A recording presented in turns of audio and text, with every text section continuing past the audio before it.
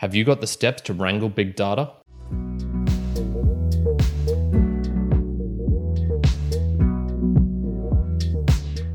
Welcome, my mere mortal lads, to another round of the book reviews. My name is Kyron, host of the Mere Mortals podcast, but also this one where I dive deeper into the books that I'm reading to give you the juicy information you can extract to take some themes away, which perhaps you might not know of, and to also just learn more about data and algorithms. Indeed, we do have Algorithms for Dummies, written by John Paul Mueller and Luca Massaron.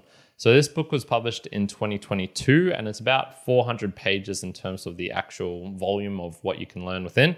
And it took me probably 20 to 30 hours to get through. Yes, indeed, I spent a long time on this. And it's basically because it's a textbook on the subject of algorithms. Dummy. So this is designed to teach and inform, with a mix of explanations, of real-life applications, of terminology, and also of many examples that you can use with the Python programming language, hence why it took me so long to actually get through. It is split up into 6 parts with 22 chapters in total, and these parts are called Getting Started with Algorithms, Understanding the Need to Sort and Search, Exploring the World of Graphs, Wrangling Big Data, Challenging Difficult Problems, and the Part of Tens. And all of these contain just multiple sections where you'll learn about matrices, about tail call recursion, about multiplication, about graphs, about data, about testing Kruskal's algorithm of Dijkstra's, Belfort, Floyd-Warshall, of Monte Carlo methods. There is so much contained within. It is definitely full of information. So who are the authors and what is the kind of story? Well, it's kind of hard to actually tell. One, I believe John Mueller is North American and Luca Massaron, I believe, is Italian. The first being a serial tech author, and then the second being a data scientist. And I believe both have connections with Google. Much like the Coding for Beginners book written by Louis Stowell, it's kind of hard to actually tell much about the authors. There's not much known about them. And to be honest, their part in the actual book itself is very minimal. It is meant to be presented as a textbook, so you're not going to find witty observations, personal preferences, and things like that. No, it is rather dry, and you go through it at your own leisure, and there's not much for them to add apart from, the actual information of writing the book out, which we won't take away from that. It's just not that type of book, which is subjective. It's meant to be more objective. Let's get into the first theme, and it is algorithms programming the world. Are you surprised that that is the first theme? So what are they? What is an algorithm? Well, I'm going to jump over here onto page 11, so right at the start of the book, to give you a rough definition of this. So we find that there's actually many confusions with algorithms, particularly related to equations and formulas. So to start off, they are not numbers and symbols that, when taken as a whole, equate to a specific value, i.e. F equals MA, that sort of thing. And they're also not formulas, which are similar numbers and symbols used to express information or ideas, much like you'll find with ODEs and many of the things that you will find in your standard maths textbooks and things like that. So what is an algorithm? It is a sequence of steps used to solve a problem. The sequence presents a unique method of addressing an issue by providing a particular solution. An algorithm need not represent mathematical or logical concepts, even though the presentations in this book often do fall into these. And then it goes into talk how about an algorithm needs to be finite, so it must eventually solve the problem. It must be well defined, so it must have a series of steps that must be precise and present and understandable. And then it must be effective. It must solve all cases of the problem for which someone defined it. So we get into some examples here where, for example, humorously, how do you make toast? Well, you can have an algorithm for making toast, and this is something along the lines of, buy bread, open the packet of bread, put the bread in the toaster, make sure toaster is connected to electricity, push down, have toast in toaster for X number of seconds, release toast, hence now you have toast, that sort of idea. And I guess this is where we get into the next step of algorithms, which is really understanding a problem. This is what an algorithm is designed to do. They're designed to solve problems. And you really have to understand for yourself, what do you want? And this can actually be rather tricky. You could just say you want a solution. Okay, I want a solution, but do you want a solution? Do you want every solution? Do you want the optimal solution? Do you want the solution that is quickest to get to, the longest? Do you want negative answers, i.e. things that aren't solutions? Do you want a solution that balances trade-offs? There are so many different ways that you can go about applying these. And you have to remember that the algorithms that we're writing in this case are written in computers, and they have their own language, the ASCII language, the language of bits and bytes. And so your concepts of what you think is being defined and whatnot, you have to use the English language, I suppose, to write this down, or maybe if you've got a programming language written in Spanish or whatnot. But this is where you're really having to go, okay, what exactly do I want? How do I get to it? And there are so many different ways that you can go about solving the same thing. And so we get into different types of algorithms. Probably the easiest to understand is the brute force algorithm. This is where it will test every single path to get to the solution. So if you have multiple different variations of getting to this, i.e. if you want to make toast, and you have different types of bread, it will test every single type if you want to find the optimal solution, for example. If you have a greedy algorithm, this is where it is based on the next best step. So in this case, imagine if you're trying to get to the top of a mountain, you take one step forward and then you're presented with a varying, option of incremental levels that you can go up. You don't want to go downwards, so you're going to present the next best, which will maybe be in this way. You can see how this will eventually, hopefully, lead you up to the top of a mountain. However, you can find, local peaks or local minimums where everything around you is flat and you don't know where to go. This is where you can have random algorithms. So they will choose, from a set of different areas. Okay, we're just going to randomly try this way for a while and see if that takes us to new areas or new solutions that are interesting. You can have heuristics, which are sets of rules of thumb. So this is where you'll just have varying, the next level of complexity of going, okay, we'll get to this and then we'll do this one. But if this sort of happens, refocus, rewind, and do this sort of thing.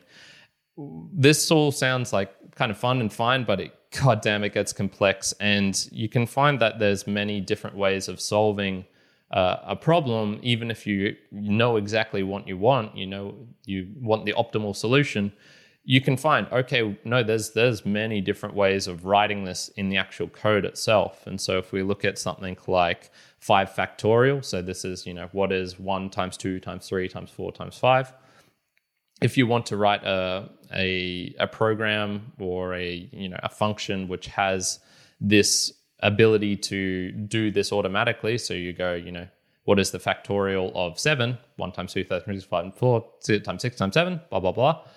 There are many different ways that you can write this code out, and you can do this based on do you want it to be the speediest way? Do you want it to have the least lines of code? Do you want to have it so that it uses the least amount of memory? Do you want to eliminate tail calls and recursion and all sorts of different things? So when you start to get into deeper and deeper into these algorithms, you go, okay, wow, the options somewhat just explodes and it gets bigger and bigger and bigger. And this gets onto the next theme, which is data, chaotic information loops. So this is somewhat the modern starting point, I think. What you'll find is that these algorithms and an algorithm based on those definitions have been around for centuries, before computers, before millennia. You can go back to algorithms of math and whatnot, which were done by hand. In the modern context, they're pretty useless without data. Data is this moving away, I guess, from the equations and the formulas that I was somewhat describing before into things that are more complex and give so many different variables happening at the same time, but we can still find better paths. And this is where it's easy to see how this will apply to social interactions in everyday life and logistics of a government or of a world of things which are just so large that no one person is going to be able to comprehend these things, or even groups of people. So how complex can this actually get, though, Kyron? Why is it so complex? Well, there's a relatively easy example which you'll see on your screen now, And it's through connections. So you can have 5 nodes of something. And so let's just say it's the numbers 0, 1, 2, 3, 4, 5. Okay, you've got 5 of something, but if I was to draw a line between each one of those, we can see that gets up to 10 connections. When you increase the amount of nodes, i.e. points of data, the connections between all of them grows and grows and grows and grows. Then we have the next step, which is adding information about that connection. And this is where we're getting into graphs and whatnot. So we can have a relatively simple problem, which was described in the book, of the traveling salesman problem, TSP. And this is where you have a set of cities, so you can have all the cities in the world, and there is a distance between each of these cities. What is the optimal solution for going to each one of these cities only once while minimizing the distance that you actually need to travel? And yeah, seems like relatively simple. But with this amount of data of, thousands, hundreds of thousands of cities, we go, okay, there is a lot of different possible paths that someone could do this hypothetical journey. And this just increases and increases. And if you try to use the brute force method of going from, starting at this one city and then trying every single different path, it very quickly gets up to, there's more paths than there are atoms in the universe sort of deal. So this is where we get into, I guess, this aspect of graphs and networks. And so I'm going to jump over to here onto page 141 and 142, which gives us some explanations of what actually a graph is. So graphs are structures that present a number of nodes or vertices connected by a number of edges or arcs, depending on the representation. When you think about a graph, think about a structure like a map, where each location on the map is a node and the streets are the edges. So you can look sort of like a tree or a family chart, or a family hierarchy, or an organizational chart in a company. All of these are sort of things which appear in real life and actual data. This is where we get into a network. So a network is a kind of graph that associates names with the vertices, nodes or points, edges, arcs or lines, or both. And associating names with the graph features reduces the level of abstraction and makes understanding the graph easier. The data that the graph models becomes real in the mind of the person viewing it, even though the graph truly is an abstraction of the real world put into a form that both humans and computers can understand in different ways. So we have all of this data, and it gets complex, and we're starting to put it into graphs and feeding it into the computers. Well, what's a computer going to do with all of this complexity, all of this data? And this is where the algorithms somewhat come in, and we go, okay, we can find ways of reducing this complexity to get useful information that will help us in our everyday lives. So how do you do this? Well, you can do it through sorting, through searching, through structuring, through arranging, through manipulating, through concealing data, and even compression of data. And we've got so many different methods. I've listed out some of the algorithms right at the very start of how people use clever methods that they've designed to hide things, get rid of irrelevant data, to search through data to find the important points.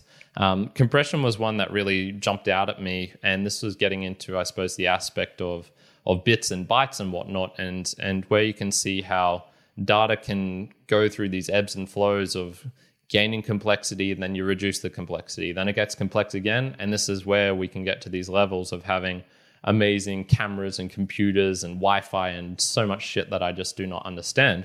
So if we have bits and bytes is where it starts at, bits. So zeros and ones, off or on. And you go 0, 1, 1, 1, 0, blah, blah, blah, blah, blah. We can get numbers and definitions of letters through, for example, the ASCII, ASCII, American, some sort of index for writing these out. And it's a 7-bit, I believe, a series of numbers, perhaps 8 bits, where 0, 0, 0, 0, 0 or 0, 1, 0, 0, 0, 0, they all correspond to different letters of the alphabet, or symbols such as the exclamation mark or less than symbol or things like that. And what you can find is, when you have series of data, you can go, okay, I can represent this A as 0, 0, 0, 1, blah, blah. I can represent B as this. I can represent C as this.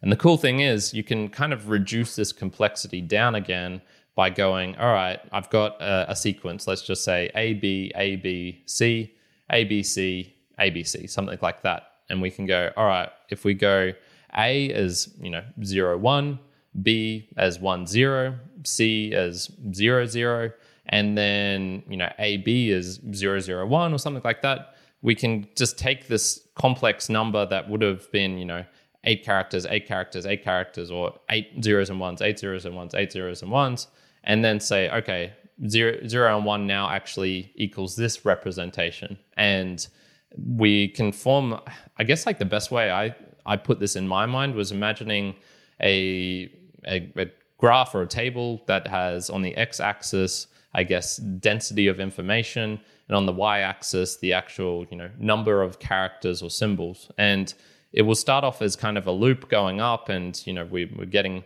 more dense, but the number of characters is lining up, getting higher and higher. And then we can kind of take this step change down and go, all right, we're changing up the rules, what representation of things mean. The data is still getting more denser, as in where we've got more knowledge of, okay, this 0 and 1 now actually equals A, which could be represented as, a whole series of zeros and ones. And so we can have this looping up where the number of characters of storage that we actually need is somewhat staying the same or only increasing, on a linear type curve, I guess, or a graph or a straight line. But the actual density of the data is just getting further and further out. So there's all sorts of very cool things that you can do with data and compressing it and using algorithms to make things complex and then reduce them again, and then following this wonderful magical world of algorithms and finding out information which you perhaps previously didn't know. So it was getting kind of fun there. I'm going to jump into my observations and takeaways, which I was starting to get excited about anyway. I think you find some fundamental learnings from a book like this that are hard-earned. I spent those 20 and 30 hours, and there was a lot of things I just didn't understand, but I got to some core learnings, such as what is the difference between a bit and a byte, such as why randomization is actually really hard for a computer. In the real world, we can kind of throw a dice or something and we'll get a lot of randomness just because we are not automations and machines. But when things execute things perfectly, it actually is kind of hard to get random data or randomize things because it's going to execute it perfectly. There's a lot of kind of, I suppose, like these deeper fundamental learnings, which I actually got from this book, which was really nice. So I thought I wasn't expecting to get that from this. I would definitely say it's worth typing out versus copying the Python script that is contained within here, which there is a fair lot of. The reason for this is I'm a relative beginner for Python, for coding in general. And what I found is that my touch typing, which was already okay, increased much for symbols that I'd never needed to use, such as the round brackets, the square brackets, the kind of curly brackets, of numbers, of even the less than and more than symbols, things like that. I got a lot better at using these sorts of ones. This also made me realize how important it would be if I was to do a lot of coding and a lot of typing, of really getting the optimal keyboard setup, because I spent a lot of time making mistakes, and the mistakes that I would would be such as accidentally hitting the enter button when I wanted to use the square brackets or the double quotation mark, and when it would go down and indent to the next line, I had no quick way of getting back up to the top, and so I would either have to Control Z or backspace a whole bunch of times, and when you're in the flow, it just kills it. Also, I would recommend not having the international keyboard layout set up, which I do because I like to use the enye and the umlauts and things like that because I'm learning Spanish and German and I'm typing out in that. It makes things a lot more difficult because, for example, whenever I hit the quotation mark, I have to hit the space afterwards for whatever reason in the international keyboard. That's how it is. That doesn't make for good, quick typing of code. It slows things down a little bit. And I also think slowing down with this book is useful. If you try and rush through it, you're going to miss a lot, because I think there is something about this hard-earned learning, which I'll touch upon in the summary section. The other thing is, I suppose you'll encounter probably a fair few problems with this book, and it's kind of hard to know, is it me or them? And what I mean by this is I would write out sections of code and nothing would happen, or it would function wrong and I'd be getting error messages. And I'm like, did I make spelling errors? Check it all through. No. Okay.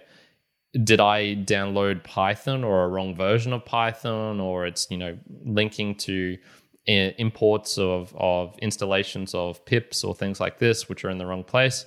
Or is the book wrong and it has written something down? And you can have this kind of debate with yourself. Is it me or is it them? I would say a lot of the time it probably actually is the book, because what I noticed were some spelling errors actually in the book. And then also how sections of Python have changed compared to what was written in the book. One example of this is the underscore matrix, which you'll use for a lot of the importing or from if sort of statements, has now changed to underscore array. And so this is a change in the Python code language, I suppose, that has happened since this book's been released. And you have to take that into account whilst writing, and you'll get some pop-ups and things, and you can maybe figure it out yourself. But there's a lot in here which, if you just type this out, it won't work. And you just need to kind of figure out why that is. And it can be a mixture of you, and a lot of the time it can be the book as well. So I'm going to go into my summary. And in essence, it's a solid book, but it steeps in slow. I didn't understand a lot, but going through it and going through the motions, somewhat like an algorithm, i.e. it might not know exactly what it's doing, but it is gradually working its way to a higher goal or a better solution or a greedy next step, which is the next best step it can take. I think that actually produces results, much like an algorithm produces results. I was running the Chiron algorithm of of not understanding whilst doing this book, but I came to some conclusions and to some things that actually really helped me. So I think it's great for the broader fundamentals, but practical Python knowledge, you're probably not going to gain a lot out of it, or real coding improvement, I would say, is also limited. A lot of it harkened back to high school for me, such as matrix multiplications, which were contained within here, of information that is theoretically useful, but practically useful. I still have yet to use a matrix multiplication in everyday life. And so a lot of the information in here is probably information you'll forget. But if you can get these broad, deeper fundamentals, I think it's worth going through. So all in all, I'm going to give Algorithms for Dummies by Paul Mueller and Luca Massaron a 7 out of 10, which is pretty damn good considering it is a rather dry textbook. So good on them for writing that. And that is it, my mere mortal lights. Thank you for joining me to this part of the audio. What are your thoughts on algorithms, on data, on dummies? Got my hand up right here for that last one. I would love to know all of these things. The best way of getting in contact is via sending in a boostergram. So boostergram is a message that you can send within the podcasting app that you're listening to, if you are on a decent one, which throws things such as chapters, like I mentioned with the coding example of the nodes and connections between them.